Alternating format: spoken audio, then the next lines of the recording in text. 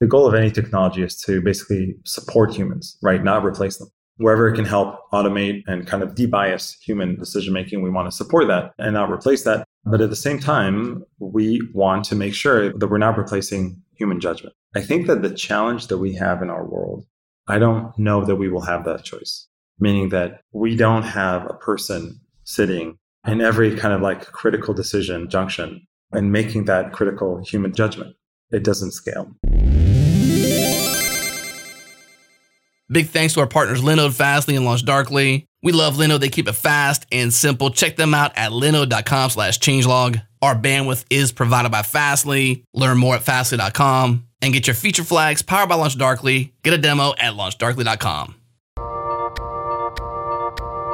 This episode is brought to you by me, myself, and AI. It's a podcast on artificial intelligence and business, and it's produced by our friends at MIT Sloan Management Review and Boston Consulting Group. And the question is, why do only 10% of companies succeed with artificial intelligence? That's the question they aim to answer with this podcast. Here's Google Cloud's Will Granis on an unusual AI challenge. When I think about what AI is, I find the algorithms mathematically fascinating, but I find the use of the algorithms far more fascinating because from a technical perspective, we're finding correlations in extremely high dimensional nonlinear spaces. It's statistics at scale in some sense, right? We're finding these correlations between A and B. And those algorithms are really interesting, and I'm still teaching those now, and they're fun.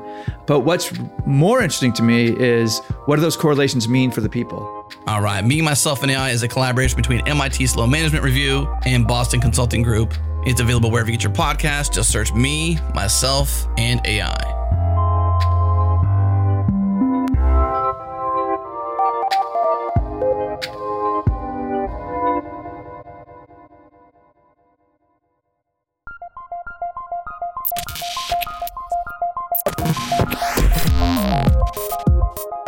Welcome to Practical AI, a weekly podcast that makes artificial intelligence practical, productive, and accessible to everyone. This is where conversations around AI, machine learning, and data science happen. Join the community and Slack with us around various topics of the show at changelog.com/community and follow us on Twitter. We are at Practical AIFM.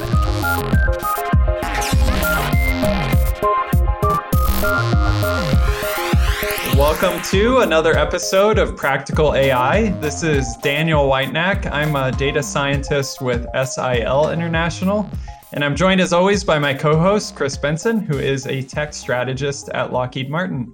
How you doing, Chris? Doing very well. How are you today, Daniel? I'm doing well. I think this episode will release in the new year, but there's a lot of sort of year-end stuff happening to tie up loose ends and project plan for next year. So all good things, but yeah, trying to do all that stuff. The end of year time warp here, even though everyone's hearing it after the fact. Right, exactly. I'm pretty excited. I know that you and I have talked many different times on the podcast about where AI models can fail or go wrong, either in terms of data or in terms of their behavior. But maybe we haven't talked as much about like ways to mitigate that problem practically and how people are approaching that. And we're really excited today because we have Yaron Singer with us, who is CEO of Robust Intelligence. And of course, they know all about how AI models fail and how to do something about it. So welcome to the show, Yaron. Yeah, great to be here. Thanks for having me, Daniel and Chris. This is, I'm a big fan. I listen to, I think I've listened to pretty much all the episodes. So it's great to be here. Oh, wow. Yeah, that's great. Well, it's wonderful to have you on the show. Could you maybe just start out by getting us up to speed, maybe for those that are out there that aren't really aware of the different ways in which AI models might fail and the sort of risk associated with that? Could you give us a little bit of an intro to maybe some of the highlights from that and either things you've seen or things in the community that kind of motivated you to think about this problem? Absolutely. When we say that AI models fail, like what do we mean, right? Like failure can come in all these sort of like different shapes and forms. So maybe we kind of like start with some examples that, I think a lot of us in the AI community are familiar with. One example that's been like kind of a very famous one was the Microsoft chatbot example, where Microsoft kind of like developed this chatbot, this AI chatbot, That was really great technology.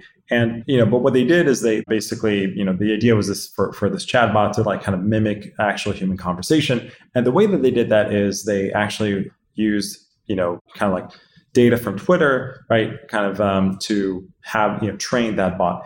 And when people figured that out, what they actually did is they actually, kind of fed all sort of like kind of weird different things to the chatbot to the point where they realized that they can actually make this chatbot racist, right? So at the end, what you got is like kind of pretty quickly, I think within a few, like I think it was like 36 hours after it was kind of released, you had this chatbot that was kind of like spitting out all these sort of like awful racial slurs, and Microsoft ended up shutting it down, right? So it's just kind of like one example where you have this like really elite technology, right?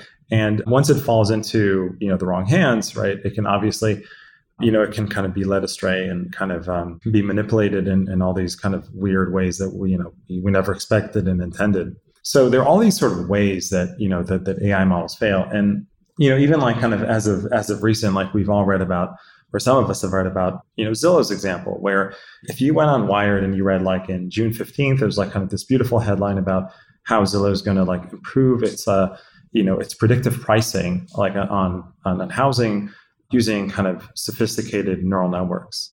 But then if you kind of read Wired again in November, it explained to you why Zillow failed with its AI-based pricing, right? And basically they kind of like let go, I think, of like 25% of the, of Zillow's kind of like employees, and it had huge kind of like economic implications for Zillow. And basically, the failure came because of changing conditions. And specifically, it was because of the pandemic. So the models were trained using old data, and then they applied them, and then, on the world, which, was experiencing a pandemic. And that data was very different. So this is what, we call distributional drift. And we saw failure of the AI models there. So these are just kind of like two, I think, kind of one famous example and one of the more recent examples, but of different, totally different ways in which AI systems can just completely fail for different reasons. Yeah, so those are kind of like some examples, and the implications are are obvious, right? Either we have like kind of very bad reputation, very bad risk. We're putting kind of people's safety at risk. So those are kind of big problems that we're experiencing. I definitely see on the one hand, you've sort of got these like behavioral problems of models where like depending on what data you feed them or train them on or update them with, you kind of get this non-ideal behavior in one way or another. I'm curious about your perspective now, sort of being in this field and seeing how clients are using AI models maybe more and more over time. What is the sort of, from your perspective, is there an increasing risk in the way in which people are using models, like the tasks that they're applying models to in business use cases, where like the chatbot one is interesting and is bad PR for Microsoft, but like are people starting to maybe apply AI models in maybe more risky business use cases versus sort of more toy problems or research type of settings? That's a great question. I think in general, right, regardless of like one organization or another, like we are in a world that is adopting algorithmic decision-making that is completely based on AI. And this world is adopting this sort of automated decision-making at an exponential pace. And some examples are examples that, have been out there for a while that we know, right? But it goes for, things that are, as simple as AI models being used for determining basically insurance rates, right? For home insurance, right? For, home insurance and car insurance, but also for health insurance, right? And when these AI models can have these sort of different failure points, right? Failure modes, that has huge ramifications. Same with lending. So AI is used a lot in lending on deciding like who gets a loan, who gets a house loan, who doesn't get a house loan, who gets a car loan, who doesn't, and how much they have to pay. And we also see this in things like, predictive policing, right? Where police departments across the country are using AI models to basically decide on, whether, where they're going to be putting more forces, right? And all these things are, I think, kind of like the intentions are good, right? People want to make good decisions, and they want to do this in a fair way and automate, that process somehow. But at the same time, with everything that we know about AI and its statistical nature, the risk is enormous. And I got a question about that. Is we've talked about some of these use cases, and you kind of think of maybe divide them up a little bit on the Microsoft side. There's failure that is intentional in nature. There's sort of these, for lack of a better word, adversaries out there, and they're taking advantage of the weakness of a model and seeing what they can do with the chatbot. And then you have these kind of environmental influences, such as the Zillow thing, where the world changed out from under you. It was no one person's intention to do that, but nonetheless, it had the same effect. Does the intentional and the unintentional, does that matter as you're dealing with these failure situations? Does it change the way that you approach the problem, or does that intention or lack thereof, just because it happened, is that a factor in things? That's a very good question, right? Like, does it matter whether the AI failures are due to an adversary that's trying to create, these failure modes, or they just sort of like happen because of, changing natural conditions or whatnot? So I think the answer to that is, yes and no. It matters and it does not matter. And in our approach, and that's sort of like kind of the approach that we have in our company, right? In our company, the part where we think it does not matter, right, is where basically we put all these things under the category of risk, right? Where what we look at is we abstract that, we abstract the root cause of the risk, right, away from, we sort of say, well, it doesn't really matter, kind of what has caused that model to fail, right? The important thing is that, that the model does not fail for whatever reason. So in that sense, we're kind of like, we take an approach where we're agnostic, right, to whether it was an adversary that fooled the model, whether it was the pandemic that changed the conditions, right, whether somebody really intended to, misfeed, to put in like racial slurs, or it's just something that, for whatever reason, was picked up from the internet. So somehow like the root cause does not really matter, right? What's important is that we somehow are able to reduce it, right, from a technical perspective, right, to kind of like understand it and being able to protect the models from this. Now, yes, it does matter, right, in the sense of, kind of like the algorithms, that you end up using to, kind of protect models from, one kind of failure to like another kind of failure, right? So, the algorithms that you would use to protect the model from what we call like a distributional drift, like kind of changing in conditions like due to the pandemic, are different from the algorithms that we use, right, to protect the model from being kind of handed kind of like adversarial input. On that point, are you seeing, like, as you're engaging with clients and companies, are you seeing, I guess, two questions. One is, what is their perception of the main category of risk in those two cases, the adversarial or the sort of data drift and distributional change types of things? And what maybe from your perspective is the sort of reality, I guess. I guess maybe some companies have naturally a higher risk vector for adversarial parties coming against them just because Absolutely. of what they do or whatever. But yeah, I don't know if you have any thought on that. Yeah, I think that's a really interesting question. I think that it really depends on, the company, but not only the company. It actually, like even, different teams within a company can have different concerns, right? You can imagine that you have a company where they have a team and that team is responsible for fraud detection in that team, right? So the team that's, dealing with fraud detection in the company, right? They are constantly dealing with adversarial input, and they very much care about protecting their AI from, the threat vectors of adversarial input, right? The same company can have another team, and that team is dealing with forecasting of different events, right? And, forecasting different events, like they don't care about, they don't think about adversarial input. They worry about, rainy days, changing, if you're thinking about maybe like a company that's doing ride sharing or things like that, right? So they care about like the underlying, the continuously kind of changing conditions and how that affects the, the models and the predictions. And if you want to do this well, right, then you want to be able to, kind of build a system, right, that protects models from both these types of cases, right? The cases where there's like, there are adversaries that are, like really just trying to change and manipulate, financial transactions, right? As well as the threat vector of just changing conditions, right? With no adversary in place, but just sort of like changing conditions that can change with the predictions of the models.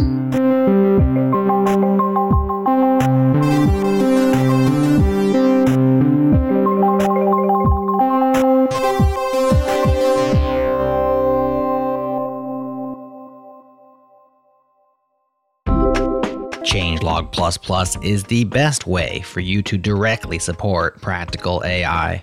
Join today and unlock access to a private feed that makes the ads disappear, gets you closer to the metal, and helps sustain our production of practical AI into the future.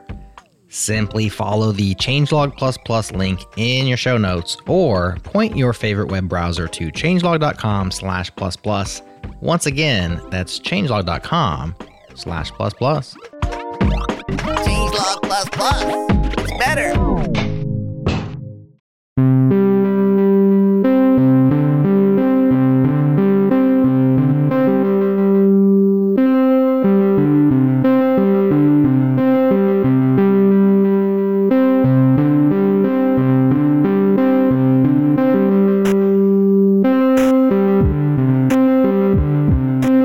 So as I was looking through some kind of updated best practices out there, actually, I think what triggered this was, Chris and I spoke recently on a show about the OpenAI API because it's now sort of generally available. And I was reading through a bunch of their documentation in terms of like how they can, what they're thinking about in terms of risk and like best practices in terms of using the API to maintain safety and security and privacy and all of these things. One of the things that they highlighted in there was the sort of automation and human in the loop element of this, where like if you're planning on creating an application, for example, with the OpenAI API, it's considered much higher risk if it's to automate something, right? And there's not going to be any sort of human in the loop to review things. As someone who kind of works to kind of manage and mitigate the risk in these types of scenarios, how do you view, I guess, as the industry gets more sophisticated at handling the risk, are we going to be able to automate things more? Or maybe is it that we deploy our models and we have monitoring infrastructure that helps us know when things are going wrong, but it's, still automated? I'm wondering how you kind of view this shifting over time and view this need for humans in the loop in terms of the output of models.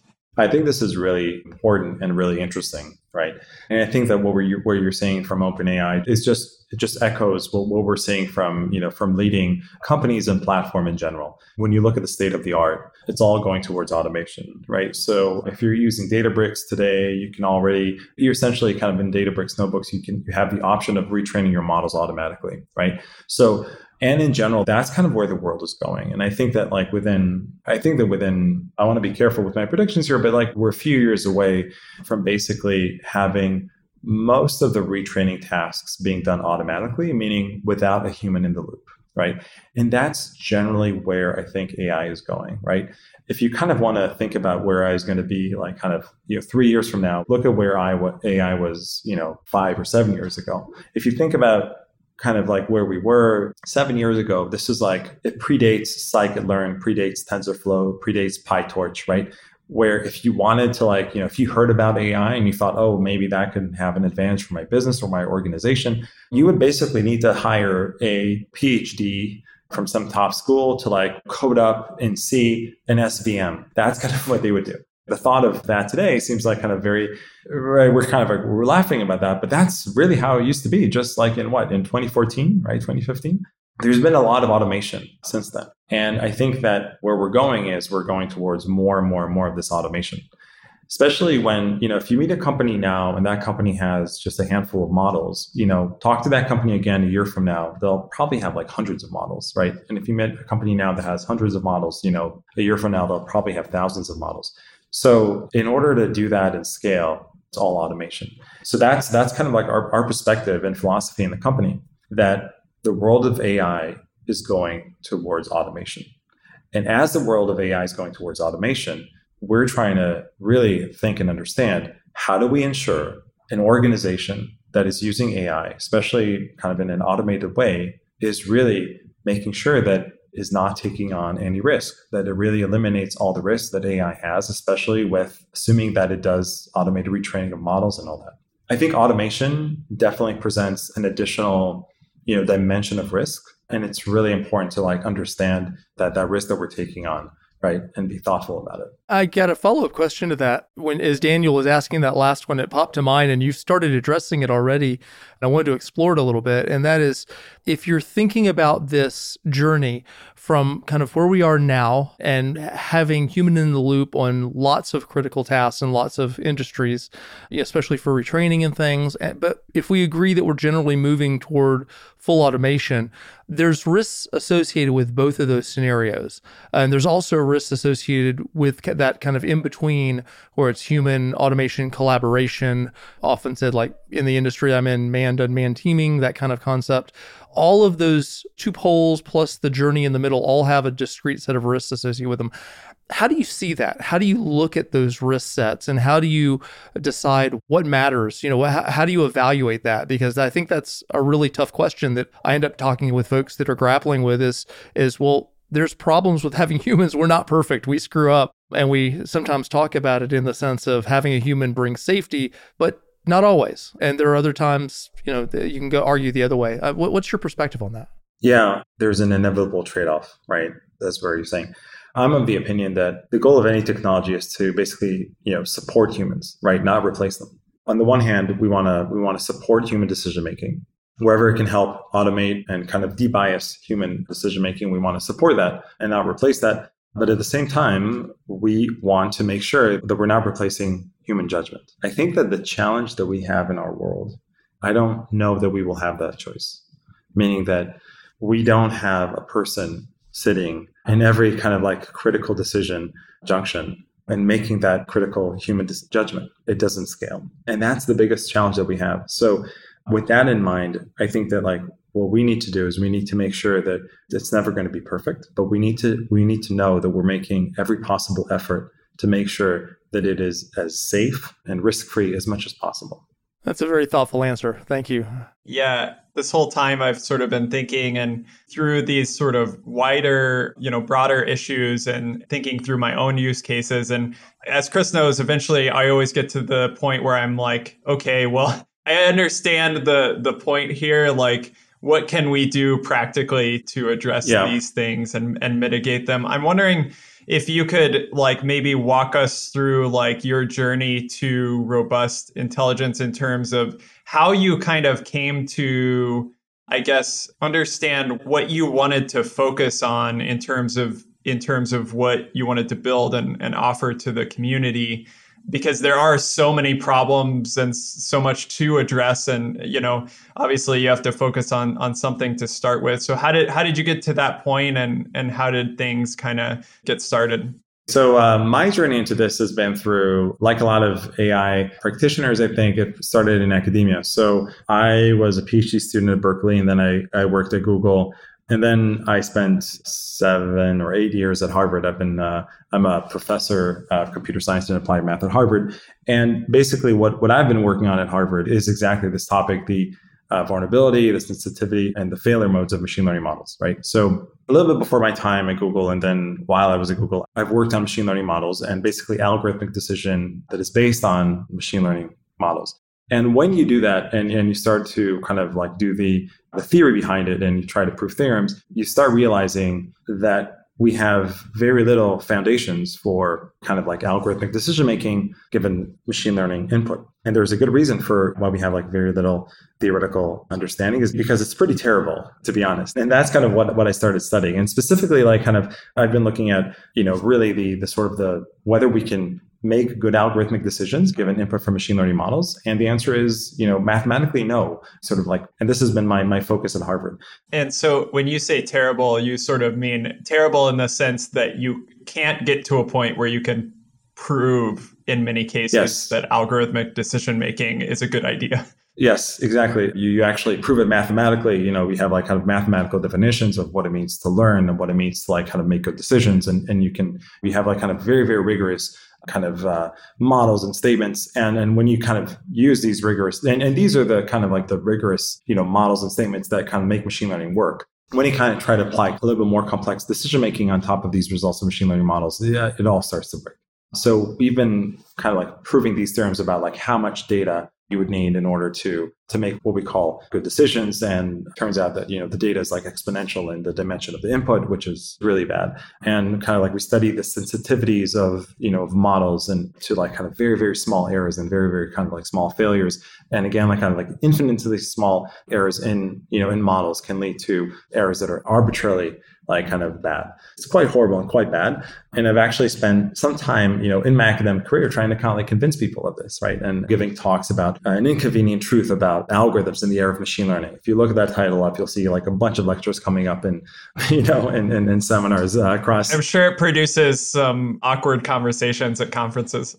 Absolutely. Absolutely it does, right? Especially in a time where kind of like machine learning is on the rise and on the boom. And, and your department is like, this gung-ho about like hiring more people in machine learning. And now they have like this professor who's like, kind of proves all these weird theorems about why it's not working. I'm sitting in the same department as Les Valiant, who created the foundations of machine learning, right? Who's been, by the way, like the most receptive person to like, this sort of criticism and whatnot. And he's been so supportive. So it's definitely like some papers took like, 3-4 years to get published.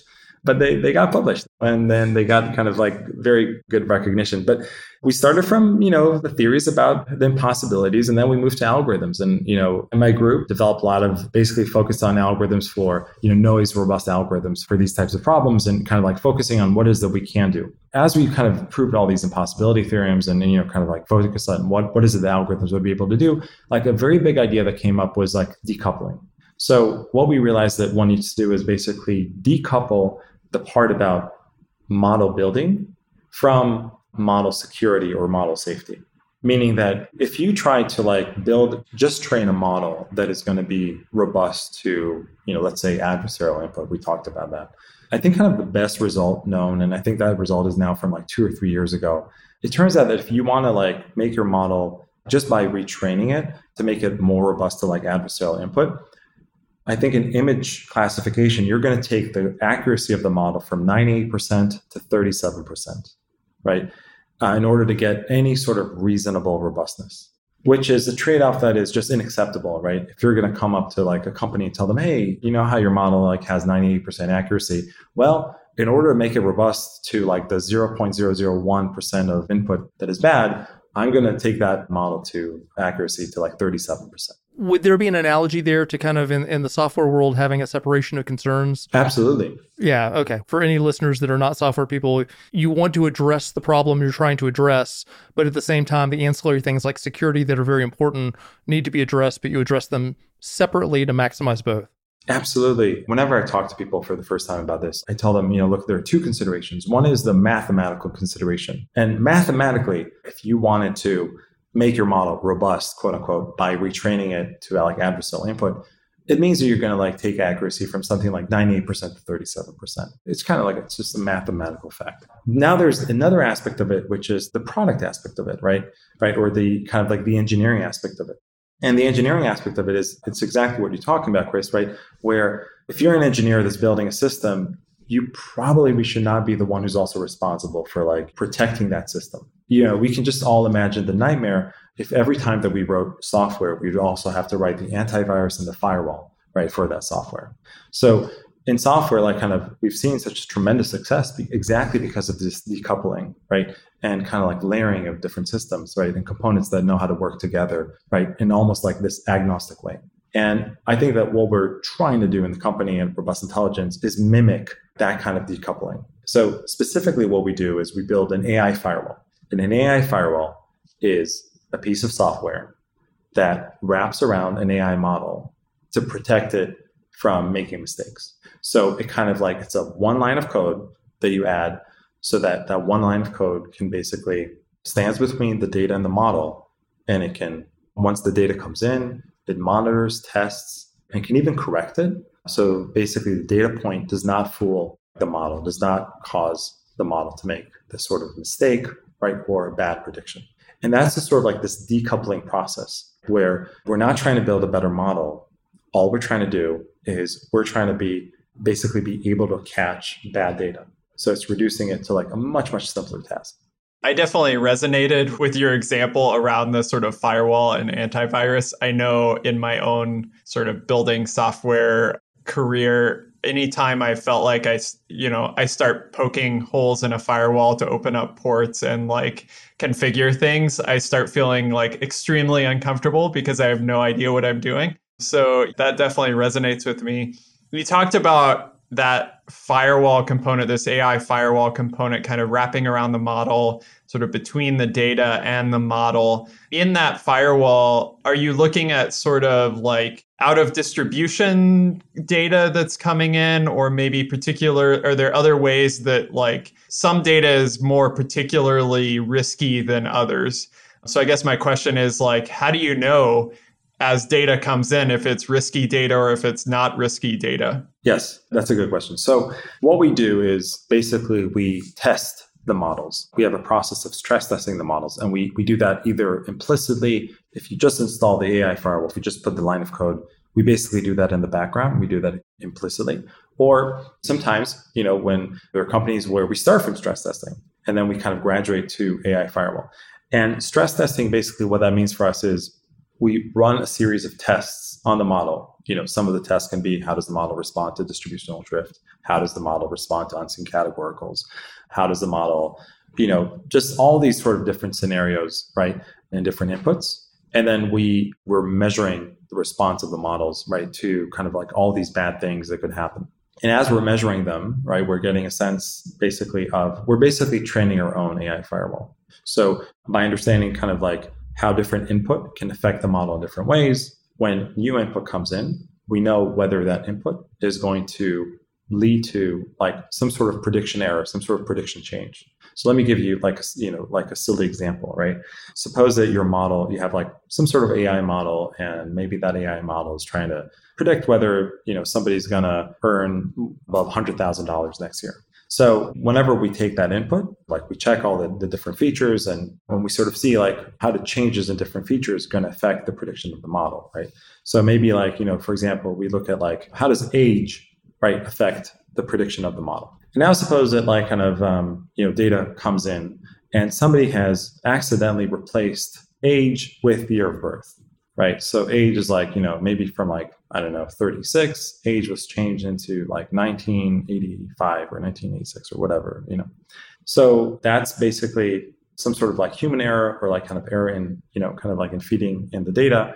And by that point, the AI firewall is trained that it knows that, this feature, change in this feature can really affect the model prediction.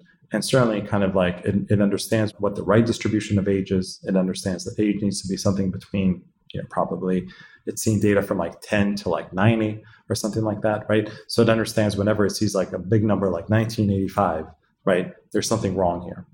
And then what it can do is basically it can alert and it can prevent that mistake from happening by kind of even replacing, 1985 by the mode of the distribution or something like that, right? To kind of output like a better prediction. I'm curious, it's an interesting approach that you have here. If you are already kind of building your models and you're deploying them out into production, whatever industry you're in, and you have your MLOps pipeline in place, and on the software side, kind of your DevOps, your DevSecOps as it's kind of evolving in place, how do you integrate this together? How do you take what you're talking about and put into or integrate into your existing pipeline so that you gain the benefit of what you're describing, and yet not kind of breaking your approach, so to speak, in terms of how you're already doing that? How does all that work together? Great. So our approach is that the best integration is no integration. And that's why we have one way to integrate the product is like kind of, we call this like a light integration, is where basically we're not integrating with the model at all. All we do is we just take prediction logs. Right. So if you have like a model that's running and you store prediction logs somewhere, kind of like meaning that you have like input and the output of the model, and that's stored in some sort of CSV file, then basically our product just sits there and runs a CI/CD process and just continuously reads, that CSV file whenever you dump in, a new kind of like log file. And it just reads it, and that's it. And it just continuously tests it. And we call this continuous testing. So we continuously test, the model, right, without ever being in the critical path with basically zero integration. So it literally is like in production, it's like a 2-hour integration with Kubernetes because, again, it doesn't stand in the critical path of anything like that. when we're doing something like AI firewall, this is where we're integrating on again, it's like a single line of code that we're integrating on the actual model server. And that involves some libraries and things like that. But again, it uses that same principle where ultimately it throws data in the form of like kind of prediction logs in the background so that it doesn't stand in the critical path of anything real in the system. So that's something that's really important. And a lot of it we do for customers on premise, because having your data leave the organization is a huge pain. It's sensitive, there's like a lot of kind of compliance involved and things like that. So on-premise is actually something that is very important. I want to follow up a little bit on what you're talking about, sort of this continuous testing, I think is what you called it, which is a really cool idea that I like. And probably, I don't know if that's less scary to AI people than a word like monitoring or something, but I like that idea of continuous testing. I'm wondering, you kind of gave the simple example of like maybe this distribution of age in the model or something like that. And I'm thinking there are likely these categories, sensitive categories like, personal details of age or, race or whatever it is, that you were giving examples of like the police scenarios and that sort of thing, where these might be categories in which variation in that category should necessarily produce invariance in the output, at least if you're monitoring those well. What's your perspective on that in terms of how to approach those sensitive categories? And is that something you can kind of program to, both in terms of variation and maybe things that should be invariant with change? So basically, like in our paradigm, one of the kind of the basic building blocks is the building block of tests. Basically, what you discover whatever it is that you test for, right? If you're not going to test for bias, you're not going to discover bias. But if this is something that you care about, and I think that a lot of practitioners and organizations should very much care about bias, right?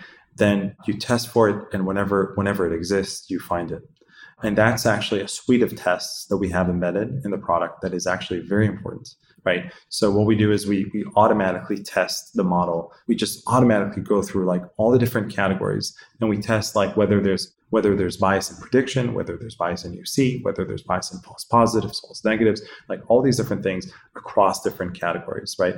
And that's when people discover like all these biases that they had in the model that they never knew about. Some of it is protected categories, and some of it is just other categories that they didn't know, that they found out that their model is just like, they're not training their models on the right data set, or they should do kind of different sampling of the data, right, in order to make sure that the model is not even like kind of performance biased, right? So I think that's cool. Testing for bias is such a critical thing that basically all AI practitioners should do. This has been a fascinating exploration, and definitely a topic that we have not gotten really into at any point in any previous episode.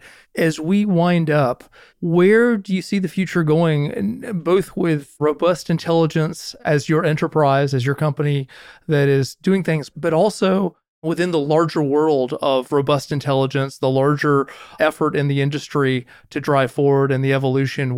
We won't hold you to any predictions, but if you were to make some predictions on where you think it will go or where you would like to see it go, I'd love to hear that. Sure. So I think let's start by the things that are not interesting, right? What we all know that the world is kind of like AI is eating the world, right? Like we're going to be hard pressed to find an organization that is not adopting AI in a serious way in just a couple of years, I think, right? So, okay, that's not interesting. So let's put that aside. But I think when it comes to our little part of the world, when it comes to like AI risk, we think that within just a few years, there are two things. I think that any organization that uses AI in a way that can affect people is going to have to like go through some sort of stress testing by a third party. I think that's going to be mandatory. I don't think that it's going to be up to like the director of data science in that company. That's just going to be regulation. That's number one. And number two, also on regulation and best practice, I think just a few years from now, in the same way, I think we're going to be hard pressed to find a company that is not protecting its models with an AI firewall. Not necessarily robust intelligence, right? I don't know if any other companies are making AI firewalls, but I think that like within a few years, when we're going to have this conversation again, 3 years from now, we'll go back and remind ourselves like, hey, do you remember that, 3 years ago, companies were actually deploying AI models without an AI firewall? How crazy was that? right? I think that's what we're going to find 3 years from now. That's where we're going kind of like in my part of the world. And you should consider that an invitation, by the way, for 3 years out to come back and we'll have that conversation. The date is going to be easy to remember because I think that we're like the last podcast of the year, right? So as we go into 2025, it'll be good to sort of like check, where we were with our predictions. Absolutely. Yeah, for sure. And hopefully sooner than that as well.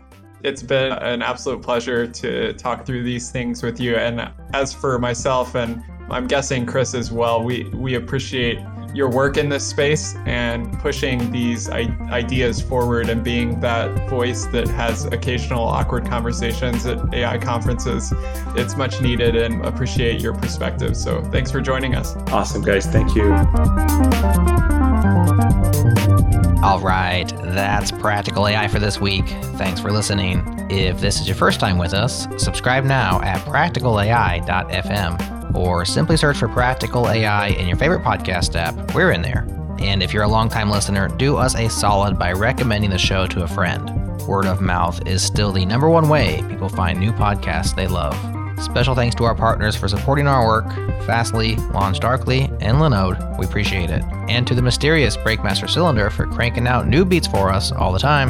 That's all for now. We'll talk to you again next week.